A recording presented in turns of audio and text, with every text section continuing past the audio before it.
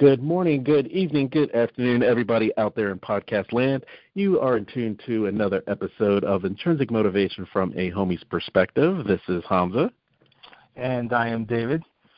Today, without further ado, I'm really interested to hear more from our guest.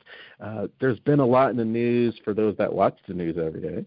And in it, it just seems like, wow, is it the end of the world? Is there a cliff that we're all about to drive off? I mean, it seems like there's no end in sight to all of the bad news. And so our guest, Emily Slingluff, she's going to talk about why is there so much hate in the U.S.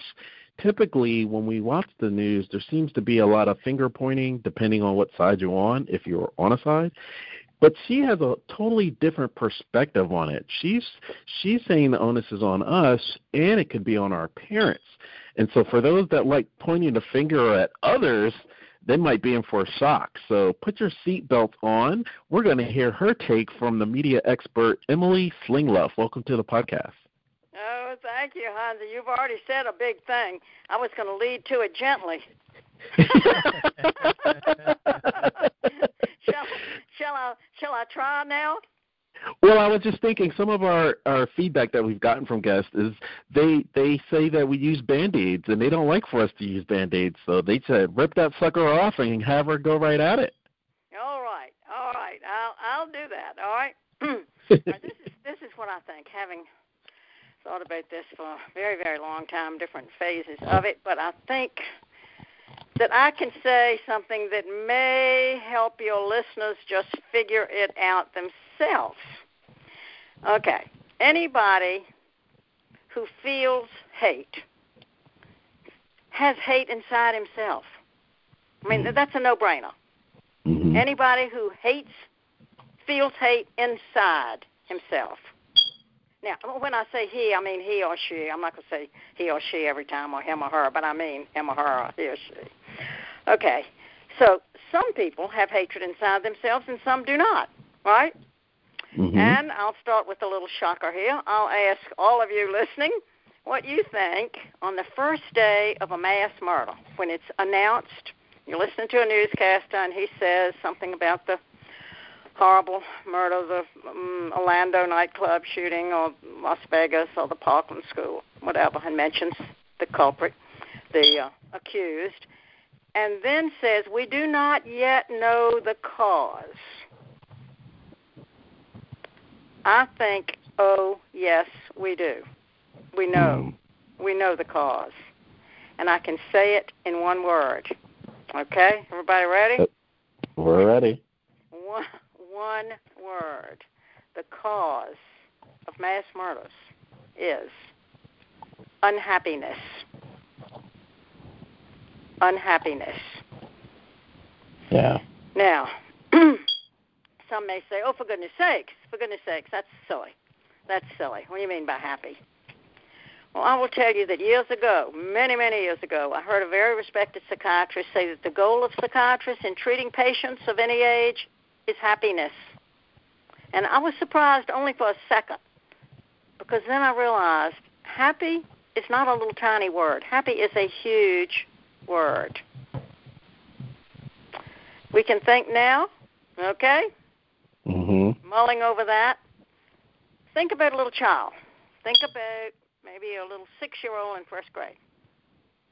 And the little 6-year-old goes up to another little 6-year-old and punches him in the shoulders, or maybe says, nobody likes you, or your ears are too big.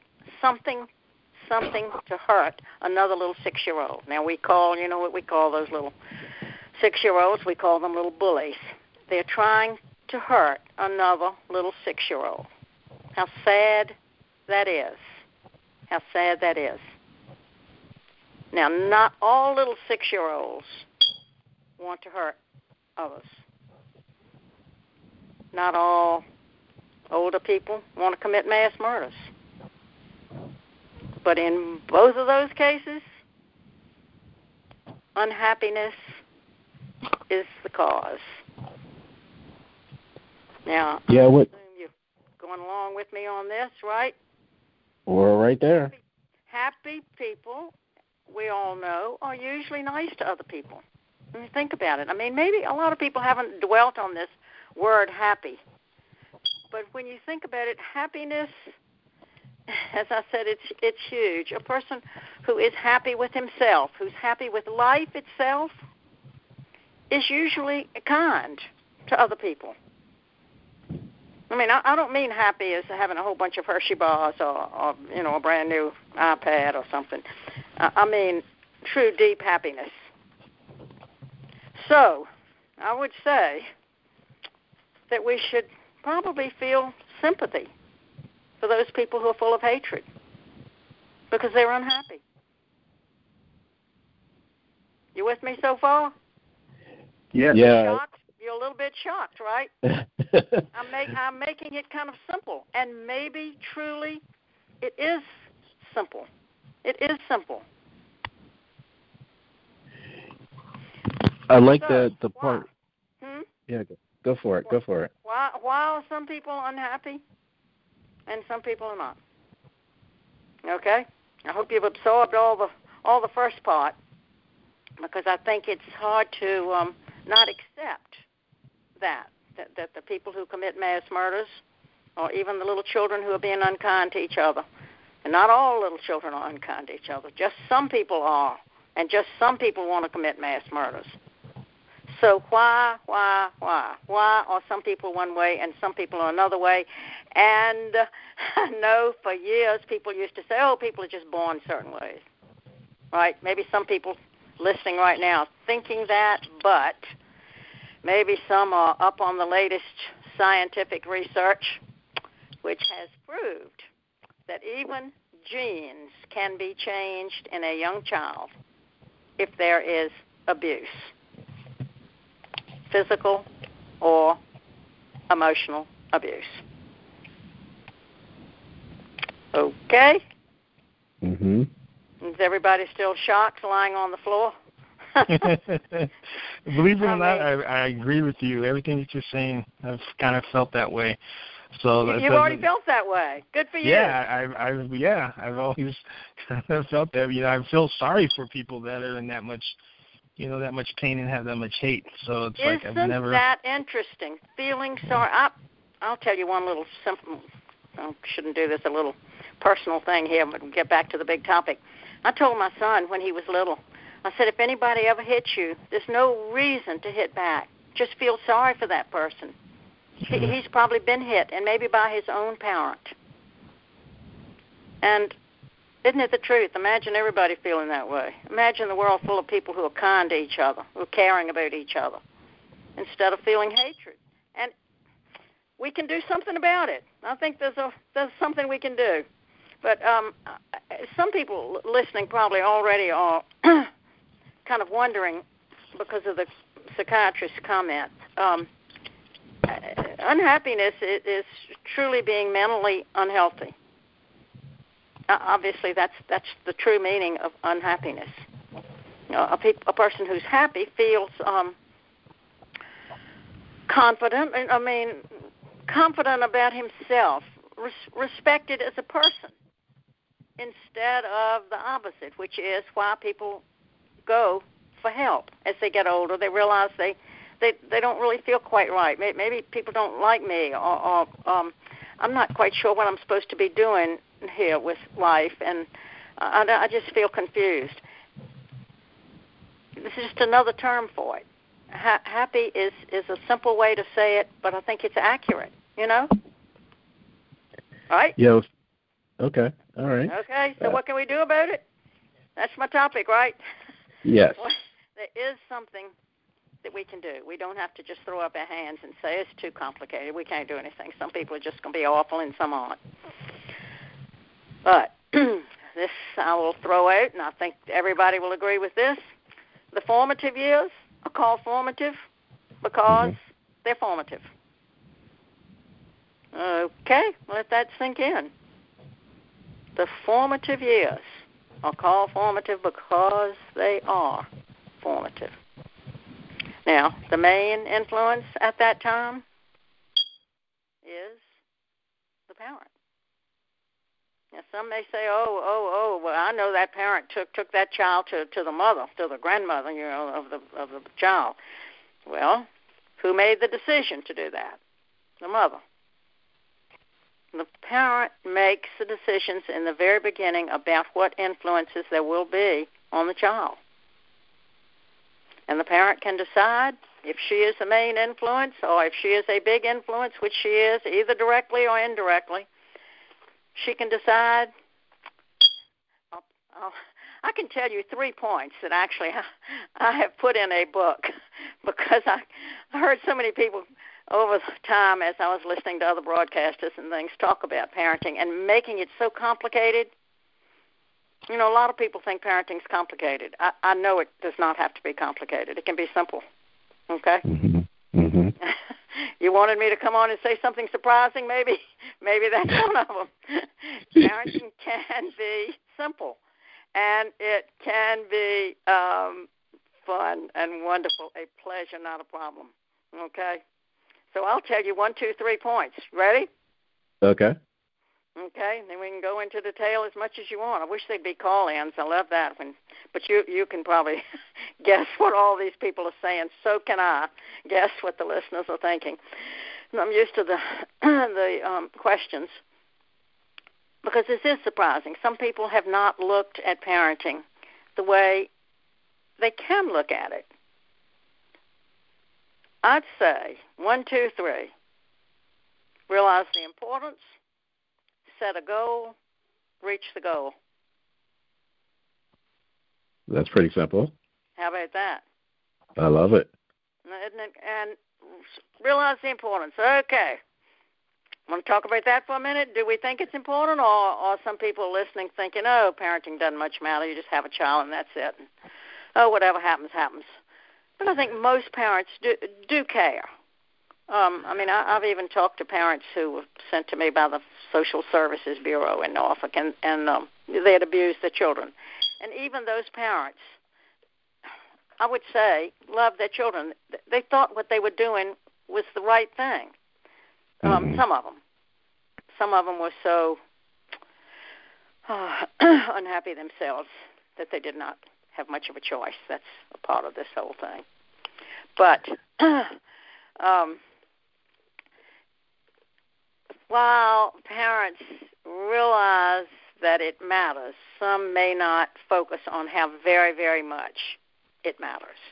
I would ask everybody listening right now, I've just got you two listening at the moment before all the rest of the listeners, but is there any job that you can name that's any more important than the job of parenting? I mean, think about it. The world can be no better than the people in it. I'm taking the words of Louis Mercado in a book called, what was it called? The Right to be Intelligent. I like that book. Anyway, the world, we know that. The world can be no better than the people in it. No matter what jobs are done, and a lot of jobs matter, almost every single job matters. The people doing the job matters. I mean, heaven knows we need farmers, we need carpenters. But we want those people to be kind, honest people. We don't want our house to fall apart. Everything that matters goes back to the person doing the job. So now, I have a question for you, Emily. Sure. So when you're, I'm used to it. What? Sure. So it's really funny when you're talking about people that are unhappy, and I actually just found out a few minutes ago, I'm usually on top of this, so this made me unhappy. Today is actually ice cream day, and they are giving away free ice cream at Dairy Queen. That made me very unhappy, right? And so the other thing is when you're talking about parents, a lot of people are, one of the big, not jokes, but that people say in conversation is, oh, at least I'm not going to be on Oprah in 30 years, blaming you, mom and dad. And we're having this conversation 2 days after March 18th, which was actually National Forgive Mom and Dad Day. Come on, I didn't know that. I did not know that. Yeah. So when you forgive mom and dad and you're talking about, in one case, mass murderers and feeling sorry for them, on some level, I think that's why Forgive Mom and Dad Day came about, because they didn't have the tools initially and they did the best that they could at the time. So it's kind of a give and take with child and parent once the child becomes an adult. I'm so glad you said that. I will tell you, I do not blame. I don't like the word blame anyway. Hope we're all trying to do our best, but I don't blame parents. I do not. No. There. Oh gosh, so much I want to say about forgive mom and dad. Yes, I think that there's always hope. I guess you can tell I'm a fairly happy soul here. So I think there's hope. If a parent wants to be forgiven, I mean, I've had too many people say to me, I read your book about what to do with the little child, but my child now is 10 years old, and my child's 15 years old. It's too late. And I said, you can sit down and talk to that child and say, you know what, I thought what I was doing was right, but I wish I'd done it differently. I wish I'd been kinder to you. I wish I'd been on your side instead of always against you, always saying, no, don't do that. Don't do it. Because I said not to do it, it's why. Don't ask me again or you'll be punished. I mean, that sounds too familiar, I know. We hear people say it all the time, and it's so wrong. Why not be on the child's side always, you know? And so I think that a parent can, to get back to what you said, say to the child, I'm sorry. I frankly think it's mighty hard for a child to just forgive a parent from those words. I think the parent will also have to change to get true forgiveness. Because if a parent has been mean to a child, it has an enormous effect on that child forever. But if the parent changes, wow, that's wonderful. That shows that the parent really cares. Did I say all of that, answering what you brought up? Yeah, well, and thank you for that. Thanks for the clarification. Because my next question would be your stance on different generations. So if we would talk about the 70s and 80s, it was the first time that both parents were out of the house. And so if both parents are out of the house, you have latchkey kids, right? And so, or, if they didn't have a babysitter, so the kids are pretty much raising themselves. And parents more so did it because they wanted what's best for their children. But here you have, grown adults, upset with their parents because maybe they weren't there or they felt they didn't spend enough time with them. And that could be a generational thing because the generation before, either, mom pretty much stayed home. And so there was consistency and a constant just love and discipline and all that went together that didn't happen in the 70s and 80s as the family dynamic changed. A lot you said there that I would like to respond to, yes. Yes. There is a change, and a lot of mothers are choosing, and you made a comment, so it would be best for the children. I don't know, to make more money so the child would have more money or a bigger house or an extra car. What is best for the child, if we really think hard about it, is love and kindness from the parent. I've talked to many people who grew up extremely poor in money, who got love from one parent. Maybe it was two in some cases. Often when people have told me, they've mentioned one, usually the mother, but sometimes the father. But that's what really gives a person inner peace, happiness with life, is having that love and security from the beginning.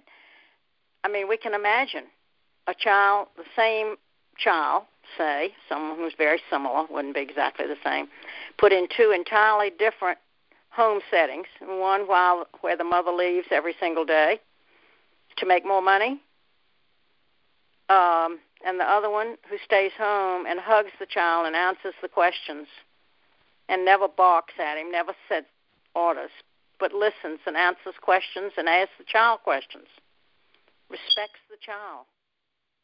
I think, gosh, I can get off on so much, but I think the word respect is a very interesting word because we hear people say, got to get that child to respect the parent. Well, the way to do it is to have the parent respect the child from the moment the child comes into the world. And why not? That child's a worthy human being, whoever it is, unless the parent leads it astray and it becomes full of hatred. But anyway, I heard you mention, too, I want to go back to this, that it's so good to have the parent give the child love, and like they did more. There's still a lot of people who are choosing to stay home. And I will say, in 2 or 3 thoughts, we're going off on tangents here, but recently I have noted that when a mother chooses to be a full-time mother, I bet you've noticed this too, maybe not, but when somebody says they're a full-time mother, they say it with this aura of almost, I can barely describe it. It's almost as if they're little angels flying around, or a crown on her head or something, but a crown of happiness, not anything else. I think that parents who do choose to stay home are so proud of realizing that they are doing something that is extremely important. And it's not only extremely important to their own child, but, and this too, that one child will touch other people's lives. We know how many times one person has been a help or been a horrible hindrance. So it is a hugely important job, and I do think that mothers who are choosing to stay home are aware. It may be a fairly new thing after this initial feminist movement, in a way, of women wanting to have paid jobs outside of the home. The other thing that you said, the grandeur of years ago of the mother giving the child love and discipline, the word discipline. I wonder if you know the meaning of discipline. I will tell you that years ago, when I wrote my first book and I was giving a talk, and I was talking about the harms of spanking. Well, this was years ago. Now most people know that spanking is harmful. But then people were shocked. And one person just raised her hand in the middle of the talk and said, I've just got to ask you something. You don't believe in discipline? And what I said to her, I have said probably 100 times since then. The meaning of to discipline is to teach. I looked it up recently. I looked it up in my Webster's Unabridged Dictionary, and it said to educate. That was the first definition. And in Wikipedia on the Internet here, it said the first definition was to teach. To discipline means to teach. And we certainly know that a parent teaching a child works better not by hitting, not by punishing at all, but by being on the child's side, by being kind, by working with the child, putting herself in the child's place, and then knowing exactly what to do always. You're shocked again, right? Well, no, I like it, and I like the I think what we're uncovering here, Emily, is contrast. We talk about in a lot of podcasts contrast. Like if I had some challenges, it made me a better person to overcome those challenges. And so when you're saying that there's even talk of a conversation of women wanting to stay in the home, it's because of the contrast where they didn't have a choice but to stay in the home. And then when in the 70s and 80s they were given that opportunity, and then they saw, okay, maybe divorce rates were increasing, and the children, they didn't get the time and love, like you're saying, to the children. So we're going back to some of those ways. And the other part that you mentioned was even people misconstruing discipline for hitting children. And generations ago, it could have been, well, my dad did that, my grandfather did that, whereas now we see the contrast where we can put ourselves in the shoes of our children, so to speak. I like what you said. Yes. An interesting thing, while we're delving here, the reason I haven't gotten to my second and third points real clearly, but we're kind of touching on them already. The reason some parents are not as kind as they could be, well, sometimes it's because they are just following what they read in a book or what they've heard somebody say or what their neighbors did, none of which are good reasons. I hate to say that, but excuse me, too many people who write about parenting and who speak about parenting are still a little caught up in what was considered the usual, I guess, years and years ago. But what is happening now with people who are in the business big time is more what I'm saying right now. Someone came to my house years ago, maybe about a year ago, who very involved in a New York business, not volunteer but paid for years, helping families. I think that was the way it was. I like the word helping parents better than families because I think one parent can do it. But anyway, and she was stunned. She read an article that I had, an interview that was in the paper when I had first written the book years ago, and she said, I am amazed that you thought that many years ago because it's what we're teaching now. And I think people are trying to teach it. I don't know that. I do know that not enough of them are realizing how far it can go. You don't have to be just a little bit kind. You can be all the way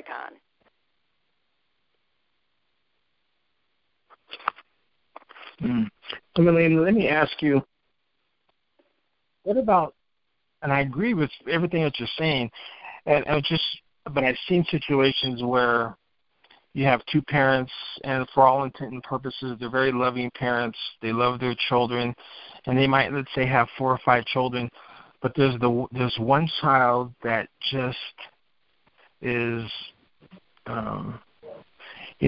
always in trouble. Maybe just not very. The parenting doesn't seem necessarily vary with all, but it seems like in some cases there's always maybe one child that is just off a little different than the rest of them, and is just struggles, I guess you could say, when they're growing up. Why do you think that is? Well, that's interesting, and one thing that's worth saying, and every thinking person knows there are exceptions to everything. So, no matter what kind of, regardless of any topic.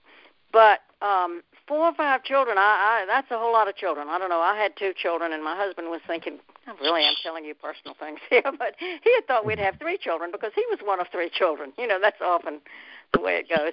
And I was one of 2, and I said, we would have less money and we would have less energy to help the 2 children if we had 3 children. But anyway, just throwing that out, I think there's some way that child was treated by the parent. That's what I think without any question. And whether, there's some thought, the middle child suffers, if there are 3 children, you've heard that. They're so excited about the first child. They want the first child to excel in every single thing. And then the last child, they're so excited because it's a baby. And the middle child is neglected. There's so much. I mean, the expression helicopter parents, we don't want too much hovering anyway. So I just think if a child is disturbed, almost always, it's because of the treatment in the formative years, because they're called formative. I'm not making it up, and you know it too. They're called formative because they are formative. And particularly in the very, very beginning.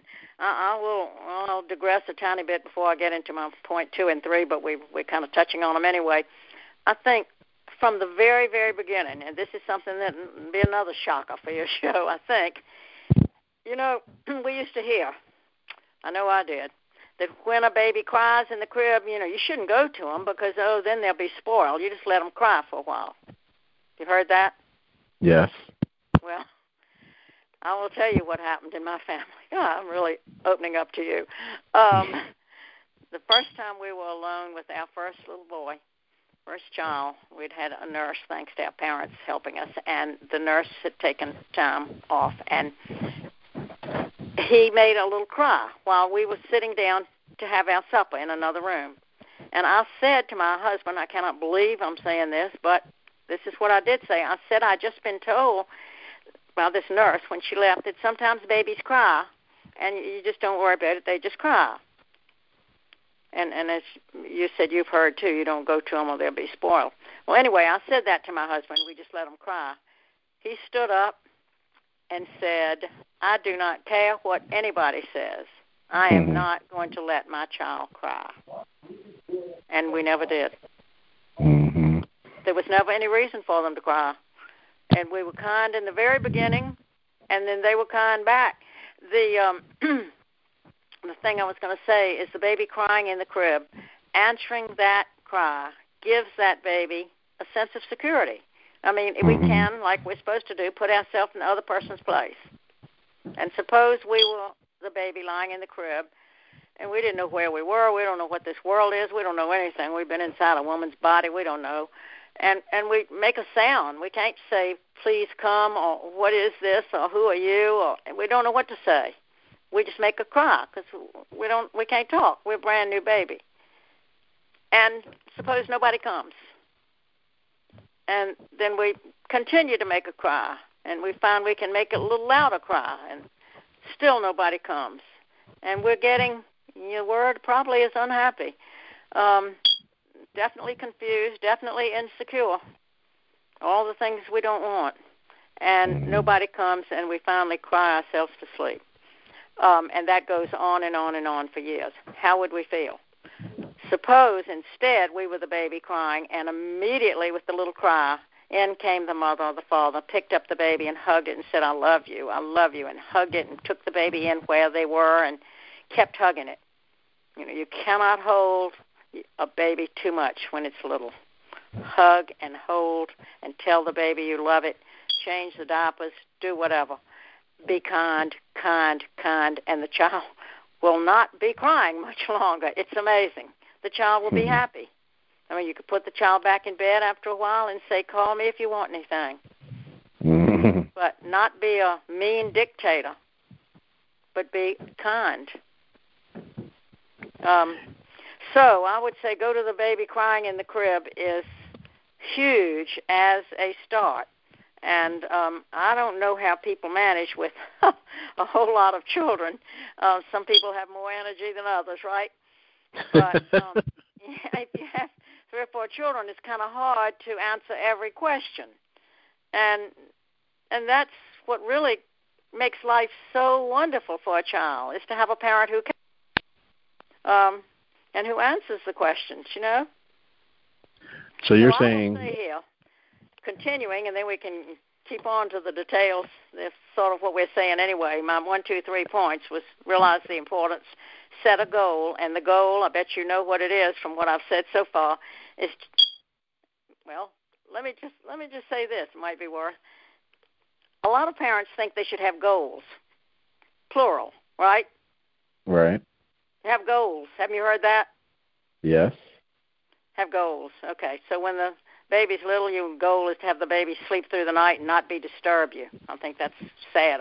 Makes me sad to hear that. But a little bit older, have the child not ask so many questions.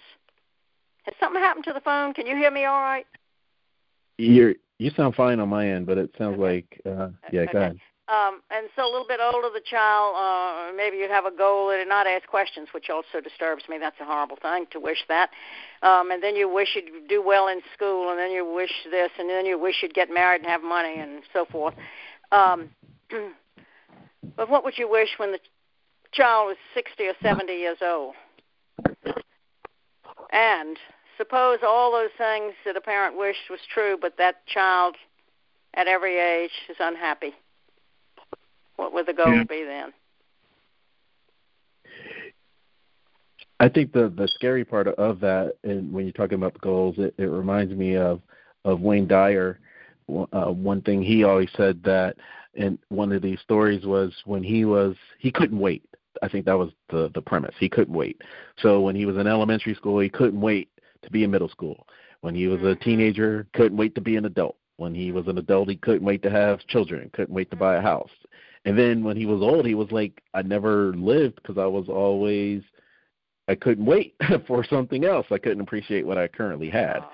That's, yeah. And we, with a kind parent, we're appreciating. I think, again, I'm straying from my real ideas here, but not really. When you see a parent pushing a little baby in a stroller, and the parent is listening to music on the iPhone, I just think how sad that is. I mean, that parent could be talking to the child about the puppies they're seeing, or the blossom on a dogwood tree that just came, or how pretty the sky is that day. Something, enjoying life, appreciating life. I wrote a blog about that, strolling with the baby. Well, anyway, so that's 2 is to set a goal, and obviously from all that we've been saying, the goal would be for the child to be happy. It would be not disturbed, and the parent can do that. So, all right, point 3, 1 is realize the importance, 2 is set a goal of happiness for the child, and 3, reach the goal by being kind. That's it. 1, 2, 3. Be kind. Now, I do want to go back. All the time. Be on the child's side. Let's go back to question number 1. I want to piggyback off of what I'm not quite hearing you. You're talking in the phone. Okay. Is that better now? Good. Yeah, that's great. Yeah. Okay. So I want to piggyback off of what David was saying with multiple children, and it's realized the importance. So are you familiar with Freakonomics? Don't know. Tell me more. Sure. So Freakonomics, it was a great book. There were 2 authors. One was I want to say he was an economist, and the other was a psychologist. So they wanted to put the 2 together. And one, it was fiery then, and it's fiery. This book was in 2006. So it was a fiery premise that I'm about to tell you, and back then, and it was a fiery premise today. And what they had noted was the crime rates in New York in the late 80s, New York City. And they were like, wow, why is crime going down in New York City? And they were like, well, was it they had more police? Was it because that was the beginning of the surveillance where you had cameras everywhere? And they said, no, this was 16, 17 years, actually, 16 years after Roe versus Wade. And what happened prior to Roe versus Wade, parents just kept having children, if they wanted them or not. You had a lot of whoopsie babies. And children felt it, like you said. If they're not giving them the love and attention to be happy, children felt, hey, I'm not wanted. So when they were teenagers, they started acting out. And then they were like, well, after Roe versus Wade, you had a choice. So you didn't have to have the baby and keep reminding them, hey, you weren't wanted, or they didn't feel that way. They felt, hey, you had a choice, and I am wanted here. And so people had less children, and they were able to spend more time with them, like you're saying, so they were happier. And so it riled a lot of feathers, of course, because you're talking about Roe versus Wade. But you also saw a drop in a lot of cultures from having a lot of children because, like you were saying, can you spend a lot of time with them? And if they're like 4 or 5 or 6 or 7, they're all competing for your attention, and somebody's going to maybe fall through the cracks. It could be. So yeah. The other side of that, to be topical, is you realize the importance. You love your babies because this is in the news that they're calling them, what do you call them, lawnmower babies or snowplow babies? What are you saying? Love your baby. What now? What's the next thing? No, are you hearing lawnmower parents or snowplow parents? Have you heard those terms yet? Parents. No, not helicopter. No more. Helicopter used to hover over. The lawnmower and the snowplow would run everything, every obstacle out of their way. And so when they just broke up this ring where the parents are paying hundreds of thousands of dollars for their children to go to these Ivy League schools, they set a goal they want the best for their children, but the children's not a part of the decision-making process. Mm-hmm. So what's your take when the parent tries to take over every obstacle and the children doesn't learn? Oh, no. Absolutely. I think putting oneself in the other person's place is just a wonderful way to remember it. When I've said different things about the second thing is to set a goal, and then the third thing, reach the goal easily. I think being kind is probably the simplest way to say it, but putting oneself in the other person's place is another way. Positive parenting rather than negative parenting is another way to say it. I just said terrible what some parents do. No, you can't do that because I said you can't. That's why. And I'm your mother. And don't ask me again or you'll be punished. That's negative, obviously. But instead, the positive parenting can be, oh, that would be fun to do that. Let's see. Well, how could we work that? Being on the child's side, being kind. Now, the other thing I haven't really even touched on yet is part of the kindness. I think I did mention briefly, but part of the kindness is not being a dictator at all, which means not setting rules and meting out punishment. That means there are two sides, two opposing sides. It's almost a master-slave, although some master-slave relationships were nice. But, it's not helpful to the child. And I realized late in life that we never punished. There was never a reason to punish. We talked about everything, and they tried to be nice, and we tried to be nice, and it was so simple and wonderful.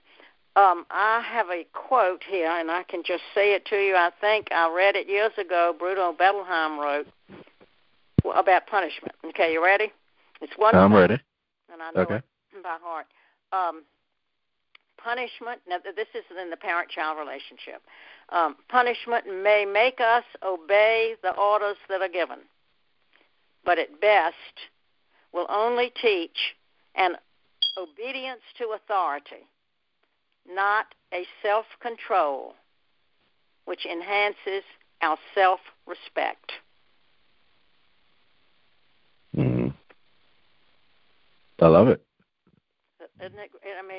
It says it all in that one sentence. Mm-hmm. But there's no reason to have two sides. Let me ask you another question with regards to economics. So if all things being equal, going back to, let's say, 60s, 70s, early 80s, it was more of a level playing field across the board. And just recently on the Bill Maher show, he had a map of the United States because they were talking about Jeffrey Bezos, the owner of Amazon, opening a new location either in New York or DC, I believe it was Washington, D.C. Right. Yeah, and so he was like, well, why don't you open it in Middle America or other places like that? Because in this map, you had a growing economic disparity with families where you have more have-nots than you have haves. And if there isn't that level playing field where you live and you're fighting for scraps, do you have time to be kind to your children? And maybe that's why there's so much hate now, just because everyone's not on a level playing field. What's your take on that? I don't quite get your point. Well, when I had mentioned if you have multiple kids, if you can't afford them, right, one kid's going to fall through the cracks because you don't have time to spend with them. And then if two parents are in the house, you're still not giving the child enough attention because maybe you have more mouths to feed. And so if you don't have an industry moves, like the Rust Belt, those jobs that they used to count on getting the gold watch and retiring, they don't exist anymore. And so you're kind of taken out of, I'd love to spend time with my kids, but maybe I'm working two jobs now just so I can keep food on the table. Okay. So we're talking about the money thing now. Yeah, absolutely. Well, yes, I could talk about that for a long, long time. Lots and lots and lots of people who were very poor in money have told me, I think I mentioned that earlier a little bit, that they are extremely happy, secure people. One woman was head of a big organization. She wrote a book about parenting. She came here to Norfolk to speak, and I became kind of friends a little bit with her. She said she had so little money. Her father was a migrant worker, and so they moved often, and sometimes they didn't have any food. Sometimes the only water was in a trailer that was nearby in a bucket.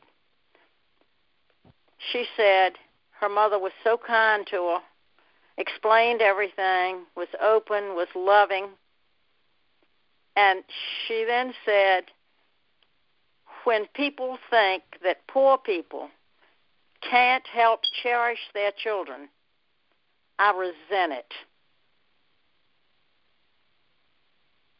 So she was somebody that knew. Mm-hmm. And I've talked to numerous people who grew up with very little money, who are happy as can be because of kind parenting. Also, I will throw out that I know people who are extremely wealthy who have mixed up. Oh, absolutely. You know? Yeah, well, I wasn't saying absolutes. We definitely weren't saying absolutes there. That's right. I mean, so money is not what matters. I mean, I hate to say I wouldn't have left my children, my first child, I wouldn't have left either one of them, but I mean, it just would not, I would have lived in a hut with no windows. I would not have left them. Because if you stay with the child, you can influence the child the way you think is best. Rather than taking him off somewhere else, you don't know what's going to happen, you know? And and what a thrill that is. What a thrill. And it's really the formative years that matter so much. Then the child goes to school, you know? But no, I think forgetting punishment is a huge. My second book, I was at a conference in New York, and I was calling it something else entirely. And I tell you what it is. It's the 3 points that I've just told you. Is all the book is. It's a real short one. I think my first one is a little more comprehensive. But what am I telling you about parenting, about punishment? What are we saying here? Oh, and the people at the conference, particularly the head of the conference, was so entranced that I believed parenting can take place without punishment, that he said, you've got to change the title of that book. And I did. I called the publisher and said, can you leave all the words exactly as they are, but just change the title? And so that's what we did, and it's called Parenting Without Punishment. But you know, I think getting back to hatred, since that was what we're talking about, people who are full of hatred and who do things to hurt other people are unhappy, and there is a solution. I think we truly should feel sorry for these people who are full of hatred. I mean, they may think they are big, strong people stating their hatred, but did I tell you about the newscaster that I heard? I probably didn't tell you that. Not long ago, I heard him, and I'm not sure who it was, so I don't want to tell you his name. It was one of two people. I was in the car, and I heard him say, where there's hatred in this country, now, it is not just for one person. And I don't know what he said after that, whether an ad came on or what, but I definitely understood because, as I said at the beginning of this, if there's hatred inside somebody, it's inside them. There's hatred, and it has nothing to do with the person being hated. That person doesn't feel anything. It's this hatred inside the person, and how sad that is that somebody would feel hatred instead of enjoyment of life. And so maybe we should tell them all, we feel sorry for you. Yeah, I guess that would be my follow-up because when you're saying people can change and you're talking about those formative years, sometimes that hate is taught. And so they may it may just be limited exposure, who knows, but then the child moves away and then they get exposed to, different cultures or what have you, and they no longer harbor that hate that they had learned when they were in their formative years. So what are some ways that children can overcome that if they're in a hateful environment, or if they're in an environment where there's punishment or there's hitting and not the educating, teaching discipline? What's a way that children or teens can get outreach either in the community or online? All right, that's fascinating, and I think you and I don't know you, but I feel like you're nice and an optimist, which I am. So I think there is hope, but think about people going to psychiatrists, people who are troubled, and they go at any age. And I told you what the psychiatrist. Did I tell you what the psychiatrist said? I did. Yes. Yeah. He and sometimes it works pretty well. Sometimes it works a little bit. But as let me see, I'm quoting, who is it? What's his name? Frederick Douglass. You know who he was? Lived in the 1800s. He was a slave who became a respected statesman. He said, "It is easier to build strong children than to repair broken men." Yep. So there's hope, and I do agree with you. Other influences can matter tremendously.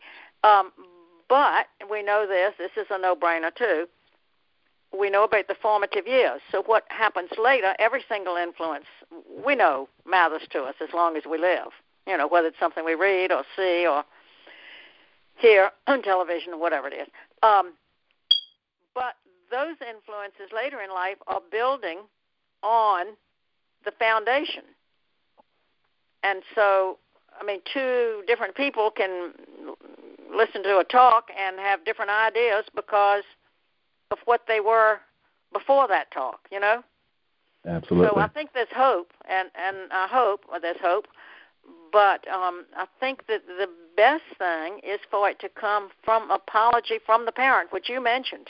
And I think it's hard to expect, I think it's right much to expect a child to say, "Sure, I'll forgive you," after something that as important as screwing up somebody's life.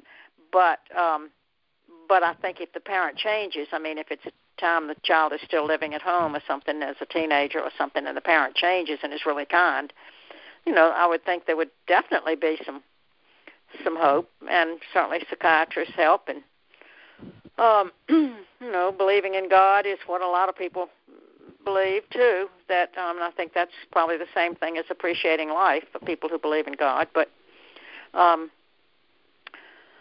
do think we can feel sorry for them, for the people who are full of hatred. They are pathetic creatures. They were called crybabies at one point when something happened.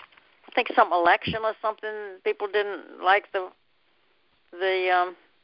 outcome, and they weren't able to go to school, couldn't go to class. They were so full of crying. And I thought to myself, maybe that's the term that's correct, because maybe they were crying in the crib and they were not answered.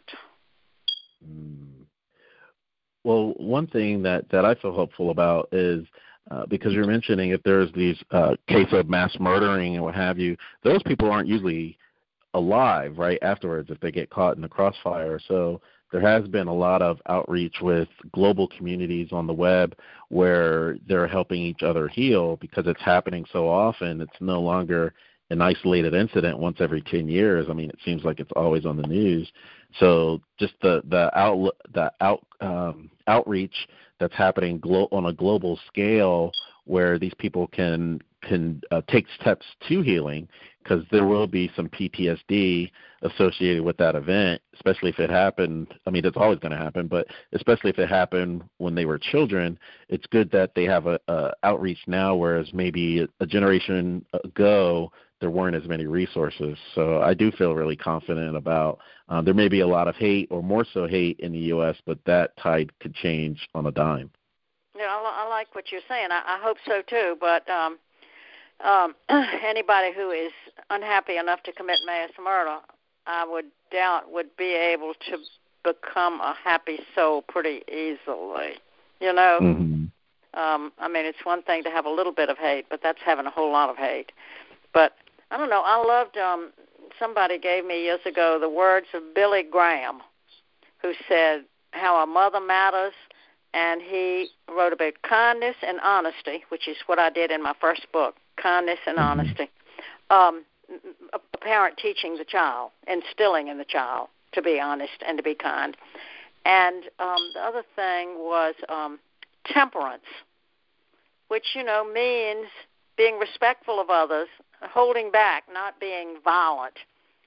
And the other thing was industry, which means, of course, helping other people. And a person who's happy generally does want to help other people. But, you know, I'd like to think you're right that helping, but it's harder to change somebody than it is to get it right in the beginning. Absolutely. And we can only do our part. So I'd love for you to share how you've done your part and how they can find out more information for a present to the newborn and also for parenting without punishment.